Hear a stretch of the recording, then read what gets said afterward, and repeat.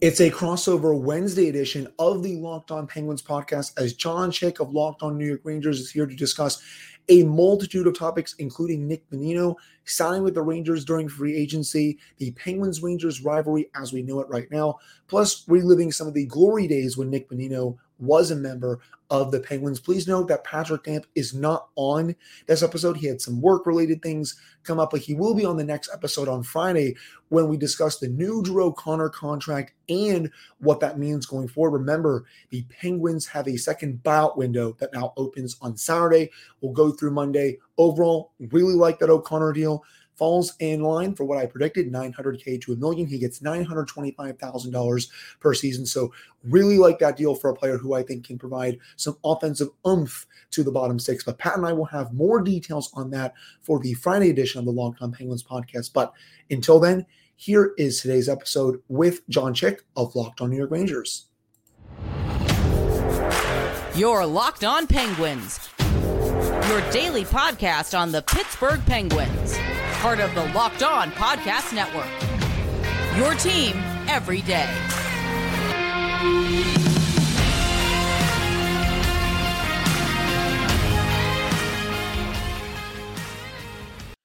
All right, welcome back, Rangers fans and Penguins fans. Like I said, we got a very special crossover edition here today. This is Jon Chik with Locked On New York Rangers, joined here by my good friend Hunter Hodes of Locked On Pittsburgh Penguins for, once again, a very fun-filled crossover edition here. And Hunter, we might as well just jump right into it here. Obviously, Nick Bonino, now 35 years old, and he went back to the Penguins for the second time this past season, only played 3 games there. When he really made his mark with your team, though, was obviously the 2 Stanley Cups that they won while he was there.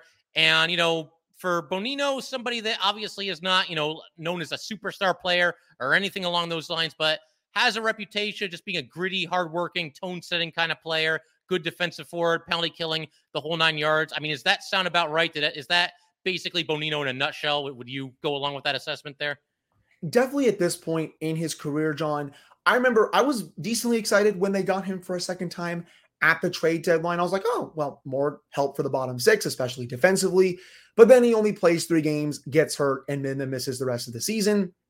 Very unfortunate with the injury that he had, but he can still play really well in the defensive zone. This past season, ranked in the 84th percentile for 5-on-5 defensive impact. Overall, defensively, ranked in the 93rd percentile for 5-on-5 defense, and can also kill you penalties, ranks in the 82nd percentile for penalty kill for bottom 6 forward. So if you need him to kill penalties, if you need him to go out there in a big-time situation to close down a lead, I think he can definitely do that. He's not going to give the Rangers too much offense. He's just not that kind of player anymore where he's going to give you 15 to 17, 18 goals a season, but I think he'll still give you maybe 8 to 10, maybe upwards of 11 to 12 goals a year at this point. He's just, he's in his mid-30s now. He's not the same player that he was back when he was with the Penguins in 2016, 2017, when he could score you a good amount of goals. He can still be a little bit clutch for the Rangers in the playoffs, and maybe we'll get to that a little later on. He's always been a pretty clutch player throughout his career, but overall, especially during the regular season for all 82 games, you're really going to get a good shutdown defensive player who can kill penalties. He can still skate decently well, but not going to give you a lot of offense, at least right now. Yeah, I mean, that sounds about right. That's kind of the player that I was kind of envisioning for the Rangers, somebody that can just kind of center the fourth line, go out there and work hard and potentially still be a tone-setting player, and somebody that can kill some penalties and, do a lot of the little things to help you win. Hunter, you mentioned a second ago you were excited when the Penguins brought him back via a trade this past season. And then, of course, once again, it doesn't really work out. I mean, he got hurt. There's nothing he can really do about it, but he only played 3 games for the Penguins. When the season ended, did you think the Penguins could bring him back, should bring him back? Did you personally want to see him back? Just any thoughts on Bonino and potentially him sticking around longer than just the 3 games this past season? It's funny. I didn't really expect any of their pending unrestricted free agents to come back, and then they signed Tristan Jarry when Kyle Dubas took over, funny enough, on July 1, about a month ago. But I never really had a feeling that Bonino was going to come back, only played a few games. Kyle Dubas really has no history with Bonino. He was not the one that acquired him at the trade deadline. That was Ron Hextall and Brian Burke. And for a player who really doesn't bring that much offense, I just don't think it makes any sense for the Penguins at this point, though. It is funny because the players that they did bring into their bottom 6, like a Matt Nieto, a Noah Chari, a Lars Eller. They're all three very good defensive players. So he would have fit the bill there, right? But due to his age, due to him not being maybe as good as some of those other three players in the defensive zone, he's still pretty good, but I think the other players, their numbers are a little bit better. I just don't really think it made that much sense to bring him back. It would have just really crowded the forward group even more. I'm more comfortable with the players that they brought into the fold, especially defensively, than Nick Bonino. Yeah, that makes sense. And I wanted to mention this as well because, I just did a crossover episode with the guys from Locked On Senators, and we were talking about, among other things, Vladimir Tarasenko leaving the Rangers, heading to Ottawa. And, I never really thought that Tarasenko would be anything more than a rental for the Rangers. They just don't have the cap space to be able to afford him. But then there were all these rumors that Tarasenko was going to be going to the Canes. Felt like they were maybe the front runner there. He ends up going to the Senators instead. And that was kind of a relief for me because, well, you know what? At least he's not on a rival team in the Metro. I realize Nick Bonino is not Vladimir Tarasenko. I get that. But from your perspective, I mean, is there any trepidation about, oh man, this guy's on the Rangers now? Could he hurt them in any meaningful way, or does it just bother you personally to see somebody that won cups with the Penguins now going to the rival Rangers?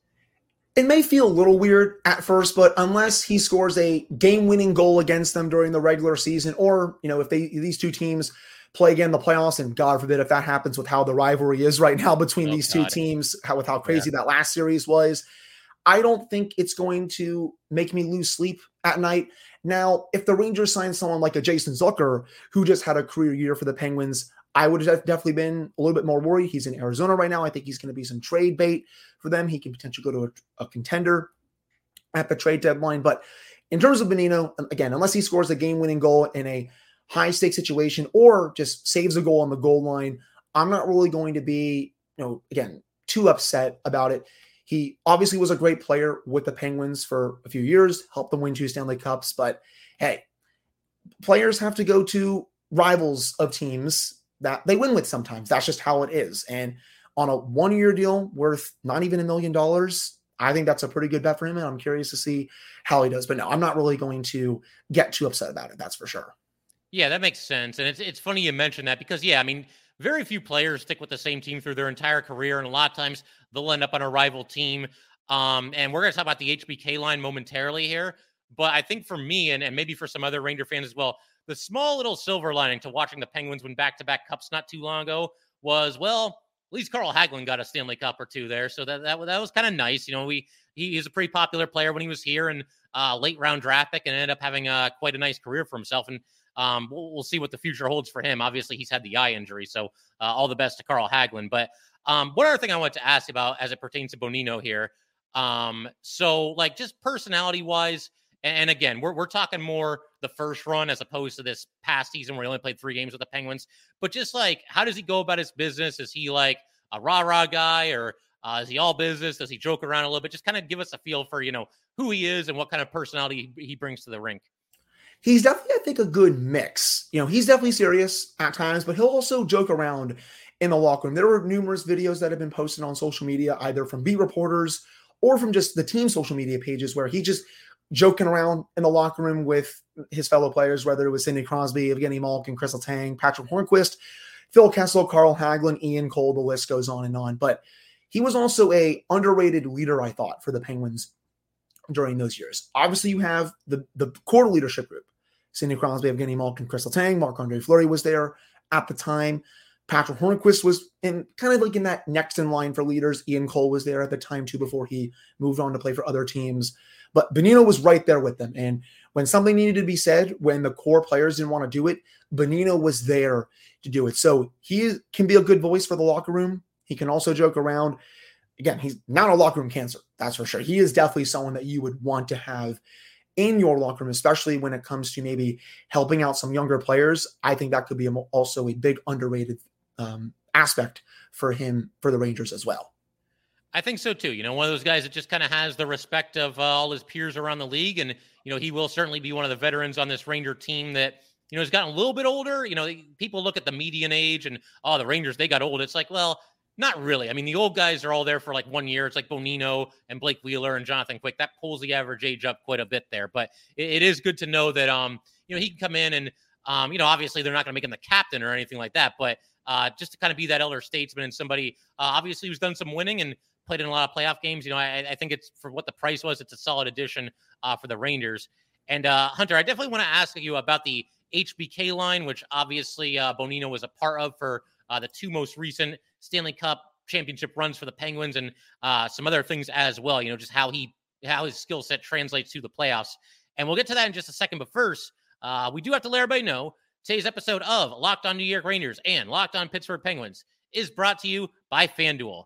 Take your first swing at betting MLB on FanDuel and get 10 times your first bet amount in bonus bets up to $200. That's right. Just bet $20 and you'll land $200 in bonus bets, win or lose. That's $200 you can spend betting everything from the money line to the over-under to who you think will hit the first home run. All on an app that is safe, secure, and super easy to use. Plus, when you win, you can get paid instantly.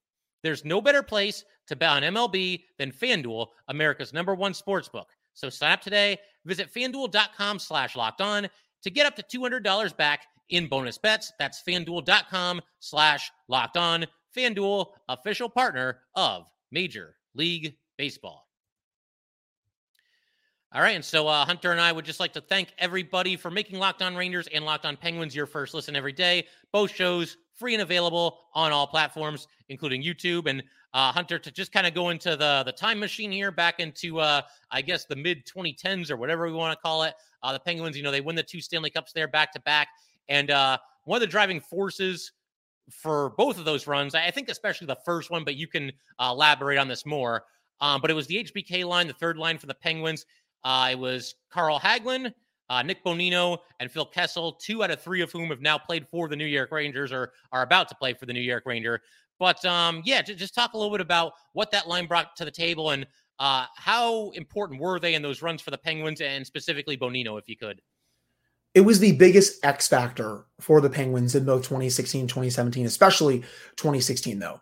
You had the Crosby line in 2016, which was blitzing opponents. You had the Evgeny Malkin line, which was also really good. But when Mike Sullivan needed another line to really provide offense, he would send out that third line. And Carl Hagelin, he can be someone that can go forecheck aggressively, use his blazing speed because he's one of the fastest players in the league when he is playing. Hopefully he can come back soon, John. I think we both can say that just because of his eye issue. Yeah. Nick Bonino, he was both an offensive good player and a defensive specialist, was very good on faceoffs for the Penguins. Numerous times during those runs, Mike Sullivan would put Bonino out there for big time draws in the defensive zone. Heck, if I actually recall correctly, in Game 7 against the Lightning, he was the one that took the draw with 6.5, I think it was six seconds left to win the game to send the Penguins to the final. Crosby, I believe, was on the ice at this time as well, but that's just how much Sullivan trusted Bonino in that situation. And when you combine that also with Phil Kessel, who is an electric goal scorer still, you have the makings of a line that can just kick everyone's butt. And that's exactly what it did in both runs, especially 2016. Bonino, very clutch player in the playoffs, eliminated the Washington Capitals in Game 6 of that second round series in 2016, also scored the game winner for the Penguins in Game 1 of the Stanley Cup final against the San Jose Sharks, had numerous other goals in the 2017 run to the Stanley Cup. That line in particular was just so good for them. Heck, there's a reason why Shawn Michaels was at Game 5 of the Pens Lightning series. I know they lost that game, but the fact that they brought him there just goes to show how much that line really just went around hockey. I mean, I'm trying to find a better way to say that. I guess went viral around hockey, if that's how you want to say it too, but it was one of the best lines in the league for a couple months, and all 3 players were a big part of it, especially Nick Bonino. Yeah, it was cool to see Shawn Michaels get involved with that. And for anybody that, might not be familiar with that name, Shawn Michaels, one of the greatest WWE superstars of all time, and was known as the Heartbreak Kid. So the HBK line, Hagelin, Bonino, Kessel, that's where that name comes from. And he actually did end up going to a couple of those Penguin playoff games there. And, to your point, Hunter, they did lose the one that he was at, but he seemed to be having fun with it nevertheless. And something else I wanted to ask about here, and you've kind of already answered this, but Nick Bonino, playoff style hockey, it just feels like it kind of fits his skill set where, he is this gritty player, and we know the intensity gets ratcheted up a whole bunch in the playoffs, and somebody that can go out there and, again, not like a prolific goal scorer, but you're not shocked when he comes up with a clutch goal. We've seen him do it in the past. Is he somebody that, just in general, his style just fits playoff hockey? I mean, would you agree with that? I agree with that for sure. He's also a very tough customer. He'll play through a lot of pain in the playoffs. He'll just give you these clutch moments. He did it so many times for the Penguins. Maybe not as much now for the Rangers, considering that he's just older and his offense has kind of left him a little bit. But hey, never say never. Maybe he does give them a clutch goal when the Rangers likely make the playoffs this upcoming season. And I did just want to correct myself a little bit. I believe it was between 6 to 10 seconds left in that Game 7 against Lightning. I don't think it was 6 seconds exactly, but it was in that time frame. But yeah, I mean, again, like anytime you need him for a big draw in a big moment late in the third period, he will be there for that, especially in a playoff game. If you need him for potentially a clutch goal, if he can still do it, that would be huge as well. But yeah, I mean, he's a playoff style player. That's what he is. That's what he's always been. He's been a clutch player even before when he was, a member of, for example, the Vancouver Canucks earlier in his career. I kind of look at it as, I guess, a better version of Jeff Carter in the playoffs. Carter, when he came over to the Penguins, he was great in that 2021 series against the Islanders. I know the Penguins lost, but he was great. Showed that he was a clutch player. Last year against the Rangers, he played pretty well there too. I know they didn't make the playoffs this past year, and he's definitely trended down. But if you can get that kind of value in a series from Bonino, the Rangers will be doing A-okay, I think, in a series. I would have to agree there. And, another question about him, and you kind of hit on this too, but, going by, everything what I know about Nick Bonino, not watching him all that closely since he's never been on the Rangers, but obviously I've seen him in the playoffs and whatnot. And one of the things that stands out is, he's a good defensive forward. Is he somebody that, say you're in a spot where, I don't know, there's a minute left and you're up by a goal. Do you want him on the ice, first of all, taking the face off, and then secondly, just playing defense, defending, trying to do everything that you can to hang on to that 1-goal lead in the final seconds there? Yeah, again, even though he's not at 2016 level of Nick Bonino or 2017 level Nick Bonino, he is still a player that you can put out there in a late game situation to win you faceoffs. He's still very good in the defensive zone. As we talked about, John, ranked in the 84th percentile for defensive impact at 5-on-5 this past season at someone who is 35.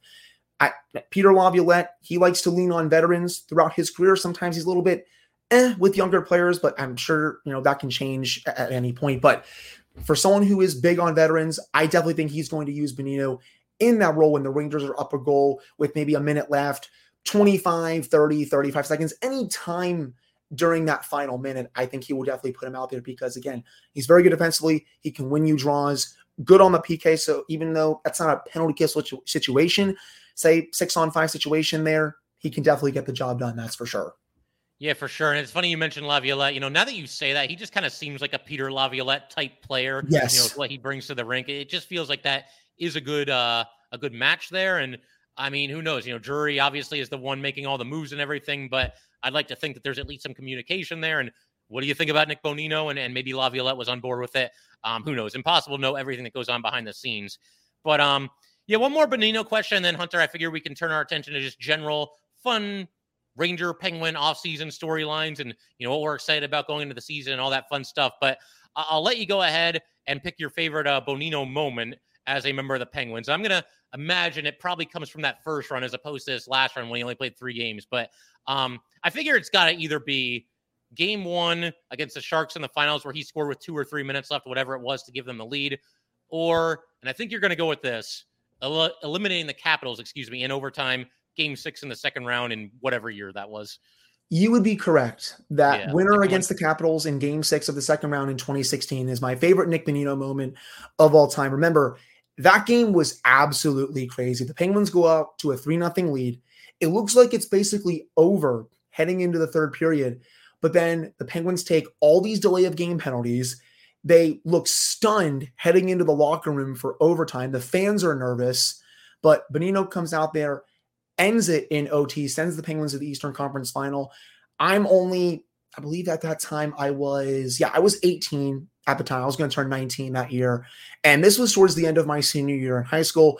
I grew up, well, most of my childhood life in Northern Virginia outside of Pittsburgh. And so I was surrounded by a lot of Washington Capitals fans.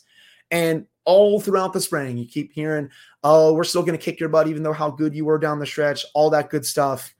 But I was like, okay, we'll see. But when I went into school the next day, just wearing my jersey, just smiling at all the people who talk crap, it was the best, just seeing how mad they were. But just the moment overall, the goal call there was legendary. Same with the game winner with against the Sharks when Benito scored with a few minutes left. That call was also amazing. But I do have to go with game 6 against the Capitals with how much it meant, with just so important to get the Penguins to the Stanley Cup. Yeah, I mean, and I know I was just speaking personally there with how much it meant for me just going in and talking a bunch of crap to Capitals fans, but it electrified this city in a way that we honestly haven't seen since that run, to be honest, overall. Yeah, for sure. And I mean, it's cool hearing those stories. I mean, obviously, listen, I mean, we're not fans of each other's teams. I think that's probably fair to say, but it is just cool hearing, hockey fans share their stories of, who they were with and how they reacted and how it impacted them when, this team, scored in overtime to, not to bring up bad memories, Hunter, but I actually did an episode last offseason where it's honestly the easiest episode I've ever done, because all I did was I asked the loyal listeners of Locked On Rangers to send me their stories of where they were and how they reacted when Panarin scored in overtime in Game 7. So I just sat there and read all those stories. You can check out that episode if you want to. I'm sure you want to. But no, it was a good time, man. But like I said, it really is cool to hear those stories. And you get a goal like that, you win a playoff series like that, and you don't forget, where you were and how you felt when it happened. And those moments, they're few and far between for a lot of teams. And obviously the Penguins, you've seen them win some Stanley Cups. So it's just cool to hear those stories for sure. I mean, I was watching with my stepdad. He's a massive Capitals fan to this day too. And I remember when the goal was scored at that exact moment, I remember seeing him do this. He just face palmed right in front of me. And I started, my mom is the reason why, I grew up watching the Penguins, why I do this show. She's everything to me with how great she is. And we were just celebrating so much. And he was just there almost in tears. He was just absolutely beside himself. Yeah, I was actually with my mom. She was visiting because my daughter had just been born. I'm trying to remember now. I guess that would have only been like a month. She was only a month or two old, but we're watching Game 7 together, Rangers and Penguins. And when that ended, like, I'd love to tell you I was like screaming and like yelling, dancing around. We both just kind of collapsed and just like hugged each other. That was all it was. Like, it wasn't years before that when the Rangers beat the Capitals in Game 7. That's when I went nuts and run around the whole house and everything. Oh, yeah. But this was just like, oh my God, it's over. That series needed to end. We talked about that, how the fans from both sides were at each other's throats, and just relief when it finally did end. And of course, it went into overtime.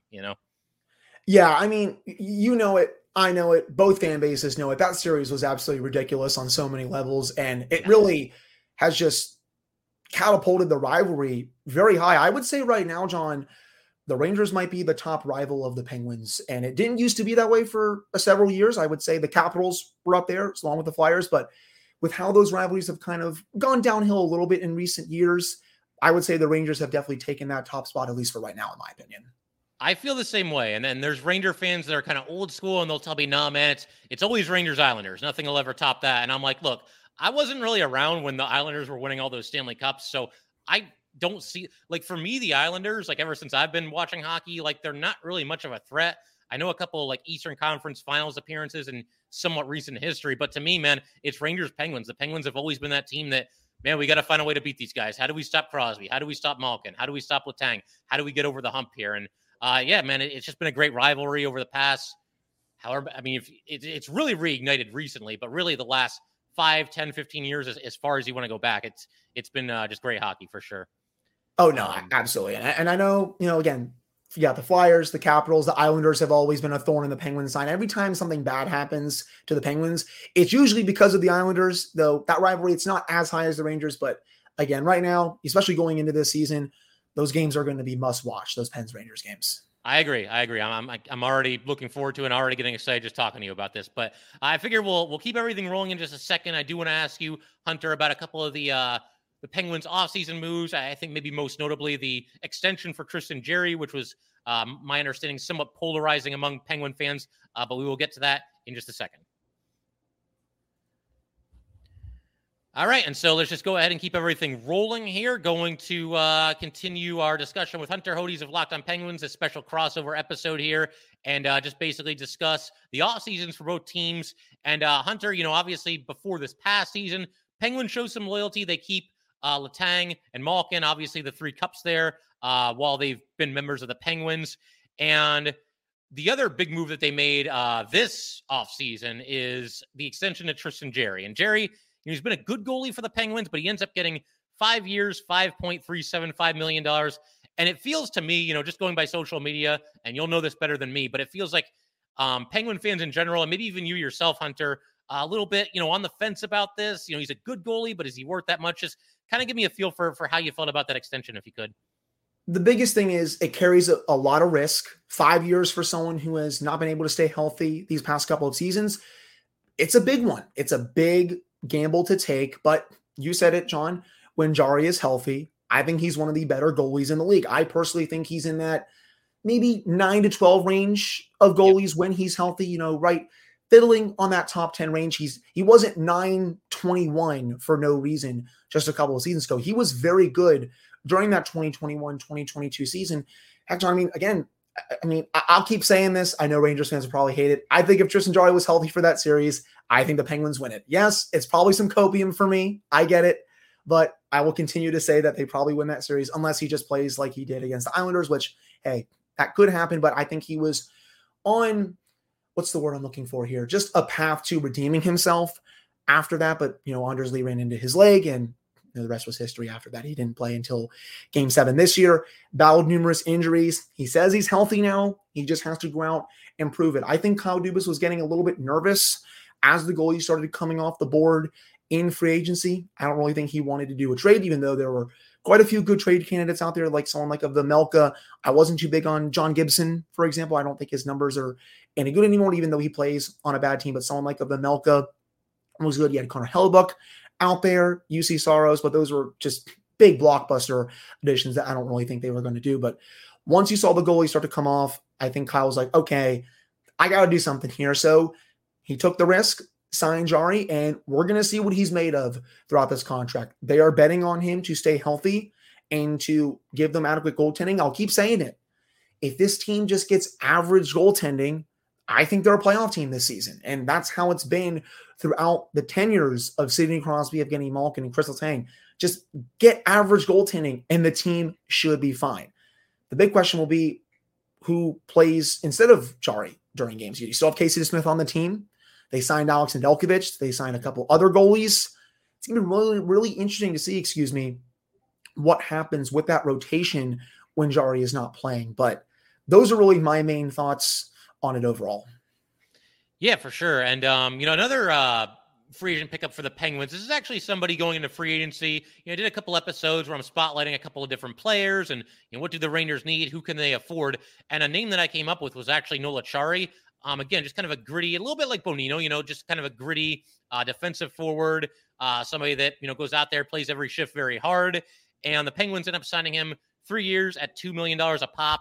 I would say even with Acciari, maybe some somewhat underrated, offensive skill as well. Not a superstar, but he'll get you some points. And I thought he would have been a great fit for the Rangers, but he ends up going to the Penguins. How do you feel about that signing, Noel Acciari to the Penguins?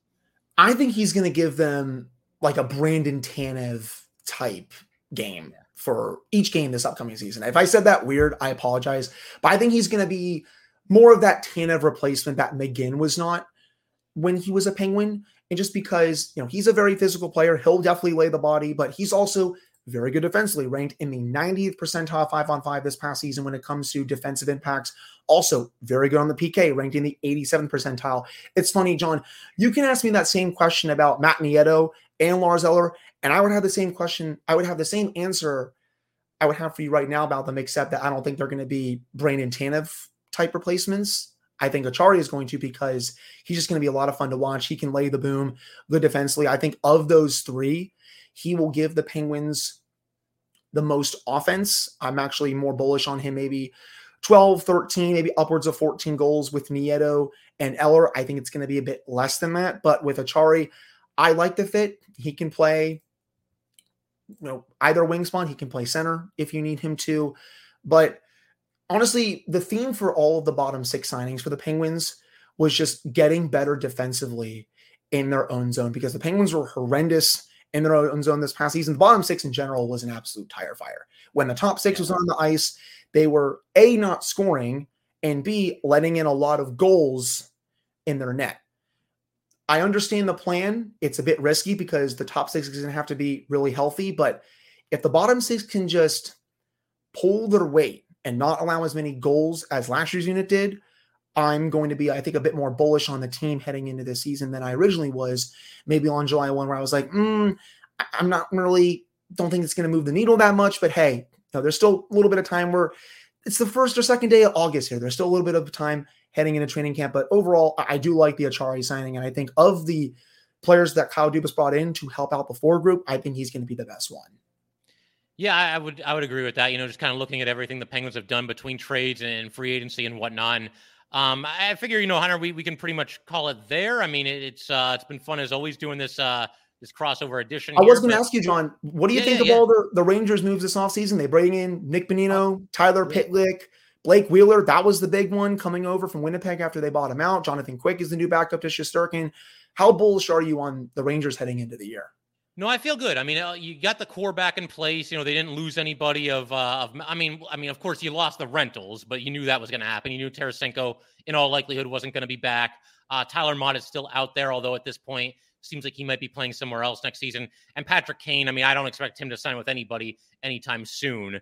As far as, what they did in free agency, overall, I thought it was good. I mean, you got to grade on a little bit of a curve because, they didn't have a ton of cap space. There's not a whole lot of maneuverability. So you're looking at a situation where, you'll sign a 6th defenseman. They did that with Eric Gustafsson, who I think that's, a solid signing for your 6th defenseman. You need a new backup goalie. You get a legend in Jonathan Quick. I realize he's not prime Jonathan Quick, but I think, him being in a clear-cut backup role could be good for him. And also, the Rangers have a goalie coach who's been there forever, Benoit Allaire. And obviously, his 2 most notable success stories are clearly Lundqvist and Shesterkin. But even guys like Ranta and like Cam Talbot when he was there, and, Yaroslav Halak had a nice season last year as the backup. All these guys pretty much swear by him. It seems like they always benefit from working with him. And look, Jonathan Quick obviously knows his stuff, but I'm interested to see what happens here, because now this goalie coach, this goalie guru, has a situation where, it's kind of a reclamation project. He's not helping somebody early in his career. He's trying to get somebody somewhat back on track. And I think Quick with less wear and tear could be a good backup. And the big one for me was Blake Wheeler. And, quick story, Hunter. So I'm doing a live show for the start of NHL free agency. I'm thinking this could be fun, and that was the day, if you remember, that Twitter was all wonky and nothing was working right. And you're over your tweet limit or whatever that was, and nothing's loading. And I'm like trying to watch NHL Network and look at social media, and people in the chat are telling me, oh, we got Blake Wheeler. And I'm like, wow, because I didn't think the Rangers could afford him. I like the fit, but I didn't think they could afford him. And people are telling me Blake Wheeler for $800K. And I'm like, you guys better not be messing with me, And I realized, Wheeler, not in his prime anymore. He's going to be 37 before the season starts.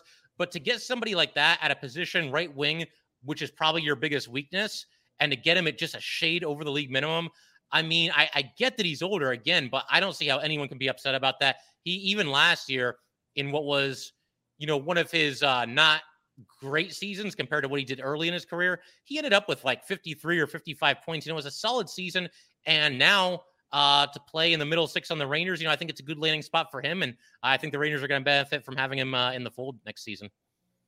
Yeah, I mean, I don't think he can skate as well anymore. That's for sure. I think that's part of his game has definitely gone down a little bit, but I think he'll still be good for at least 15, 17 goals, probably more than that at this point. Maybe he even scores 20 to 22 goals in a 3rd-line role, but curious to see how that goes. But I mean, I still have the Rangers as a playoff team heading into this season. I don't think they're just going to fall off pretty hard or anything like that. I'm curious to see, because I have the top 2 teams in the Metro as Carolina and New Jersey. That's just me personally. But after that, I have the Rangers, then the Penguins and Islanders, obviously. I think those spots, those 3 to 5 spots in general, are going to be highly contested this upcoming season in general.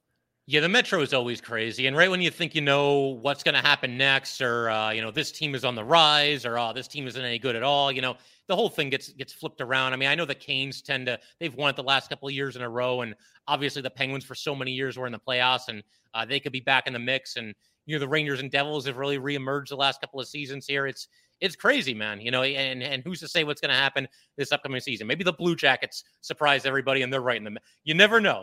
Right. So, it's definitely it's a fun division to watch. And honestly, man, you put any two of those teams in that division together and put them on the rink together, and you're going to be entertained more often than not.